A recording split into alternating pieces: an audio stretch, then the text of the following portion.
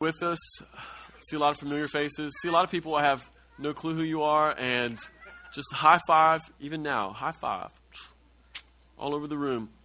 We've already had church once this morning, and it was awesome. We had a really killer time this early service, and probably going to have another really good time this morning as well. Probably going to have one of the shortest sermons ever. Is everybody all right with that? But here's what I need. I'm going to give you 12 minutes, but I need your attention. All right, cool. All right, here's what we got this morning. He's risen. We have to start there. He's risen. I see you, TC, with your suit. Look at that. Dang, man. Come on. No, it's killer. I like it. He's risen, and because of that, this is a morning for shouting. That was pathetic. That's better. He's risen, and because of that, it's a morning for shouting. This is a morning for dancing. Nathan, where you at? There you are. This is a morning for working up a lather. This is a morning for getting plumb sweaty. When you leave this morning and you go home for Easter dinner, you should need to change your clothes. If you can sit down at Easter dinner without changing your clothes, it might be a barometer that points out that you don't fully understand what has happened. And so this is a day to celebrate. This is a day for laughter. And this is a day for jokes. Like today at Easter dinner, you should tell jokes of all varieties. And this is a day for hope. And it's a day for hope because Jesus is alive. He was dead. And he wasn't just dead. He was stone cold dead. He wasn't sleeping. He wasn't resuscitated. He was dead. You could poke his body. Nothing would happen. He wasn't in a coma. He was dead. But now he's alive. And so it's a day when hopes get restored. It's a day when everything that you thought was lost gets found. And not just found, but it's actually here. There's a lot of theology goes around and goes like this. It's Resurrection Day, and that means it's a day that hopes get restored, and everything that's what you thought was lost gets found. But they never add that part of it's here. And that's the huge bummer. That's a huge bummer. By the way, heaven is not a place you go to after you die. Heaven is a place that joins you while you live. If you've been told anything other than that, you've been told a lie. Heaven joins us even now. By the way, how many of y'all have experienced hell before you died? I personally believe if you can experience hell before you die, you can experience heaven before you die. Anything less is a false gospel. And so it's a day to celebrate. It's a day that you should go to bed just a little bit hoarse. Today is a day that you should set off a few bottle rockets. If you have fireworks at home, you should go out and you should set them off. I'm not joking. Today is a day to set off bottle rockets. Today is a day to open that best bottle of wine, the one that you've been saving. You should open it today. Bubba, me and you. Here we go. Today is a day to do something new, to try something you've never tried before. Like poetry.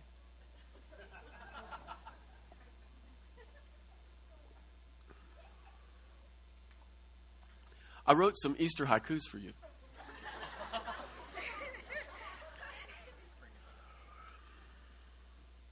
I call this one Unexpected Easter.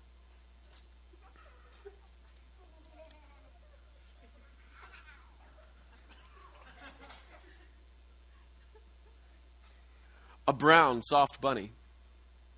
A chick cheeps and hops and pecks. A man kills them both.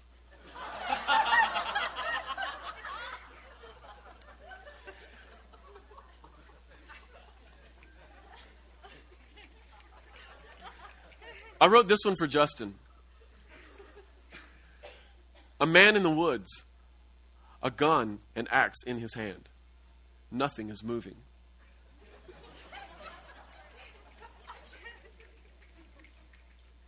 I don't know why I wrote this one. Hello, little bird. Who taught you to sing that tune? Was it your mother?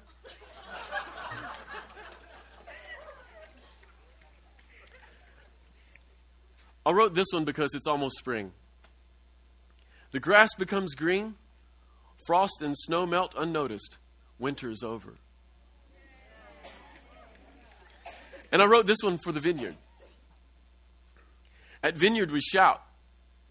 At Vineyard we dream for more. God loves his vineyard.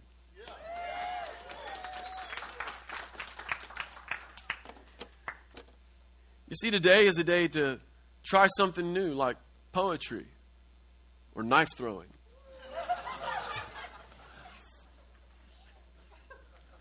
I'm not joking. You should go home today and you should try something new. It's a brand new day. There's new possibilities. Because Jesus got up, things are possible that just weren't possible before. You might dunk it from the free throw line. I don't know. Today's the day to pick up new habits. Habits like not worrying. It's official. I'm now addicted to not worrying. As of this very moment. Today is the day to forgive a few people. Heck, go ahead and forgive them all. Even the guy who owes you money. Just go ahead and forgive him. Let it go. It'll be a hilarious surprise, and you'll get to sleep. Today's the day to forgive the people who never really included you or accepted you. You should send them a letter stating that you think they're awesome. A letter that doesn't include the "I just wanted you to know that I've forgiven you" paragraph. And when you leave that part out, the good news is there'll be more room for you to say something awesome like, "I love you. God has more for you." Today's the day to do something confounding, like spend 30 minutes sitting on the couch pondering the resurrection of the Son of God and his coming kingdom. Seriously. Consider what would happen if heaven came to earth. What would you do if heaven came to earth? And then after you've considered that, you should go out and do it, because heaven has come to earth. And some of what you dreamt about might just be possible, and it might be the invitation of the Spirit into a new kind of life. Today is a day to wipe tears out of your eyes and let laughter do a deeper work. Go ahead. Laugh a little. Laugh a lot.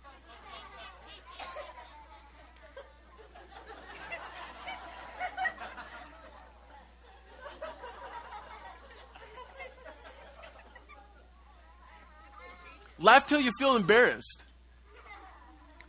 Laugh till you get one of those little snot bubbles right on the end of your nose. Laugh till you end up with sore ribs. You should laugh like that because the Son of God has been raised up, and the calendar is flipped, the seasons have changed, and it's an utterly new day. Now know this.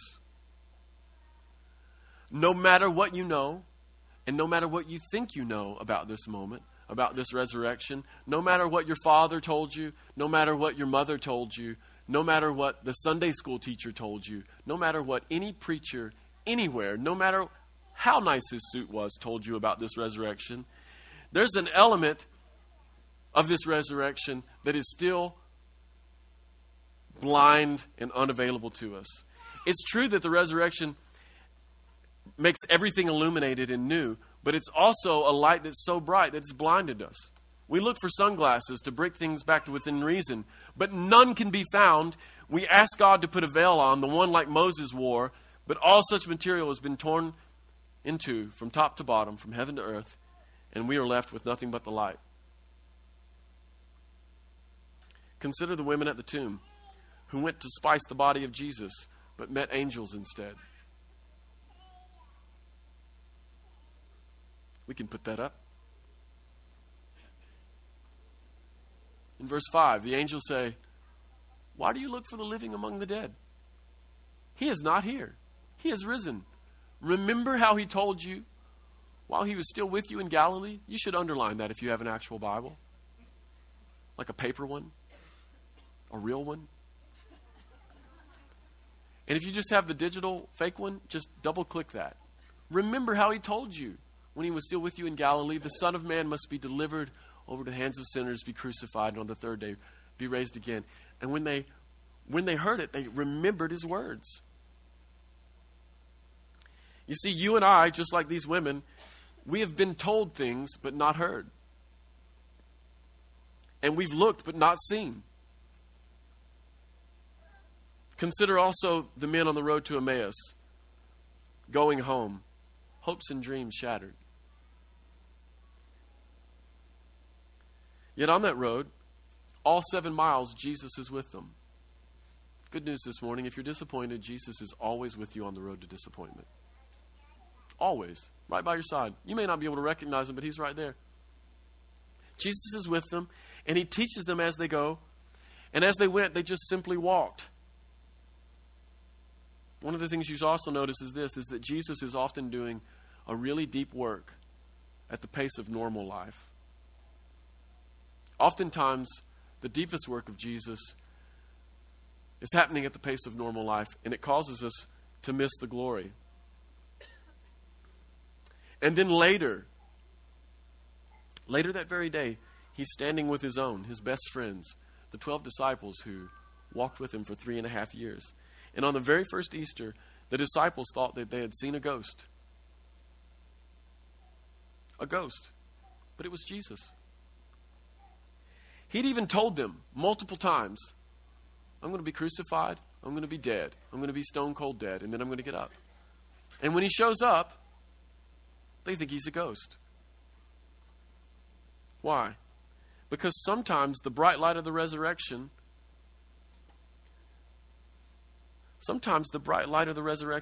makes it seem like it's more possible that a ghost would be in our room than the raised up Son of God.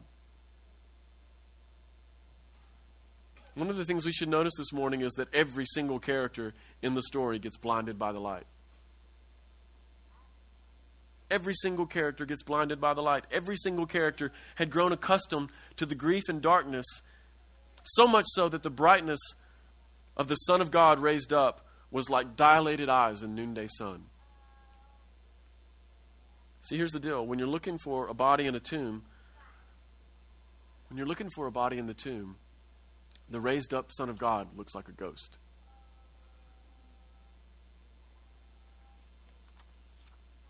And by the way, if it happened to them, it could happen to us.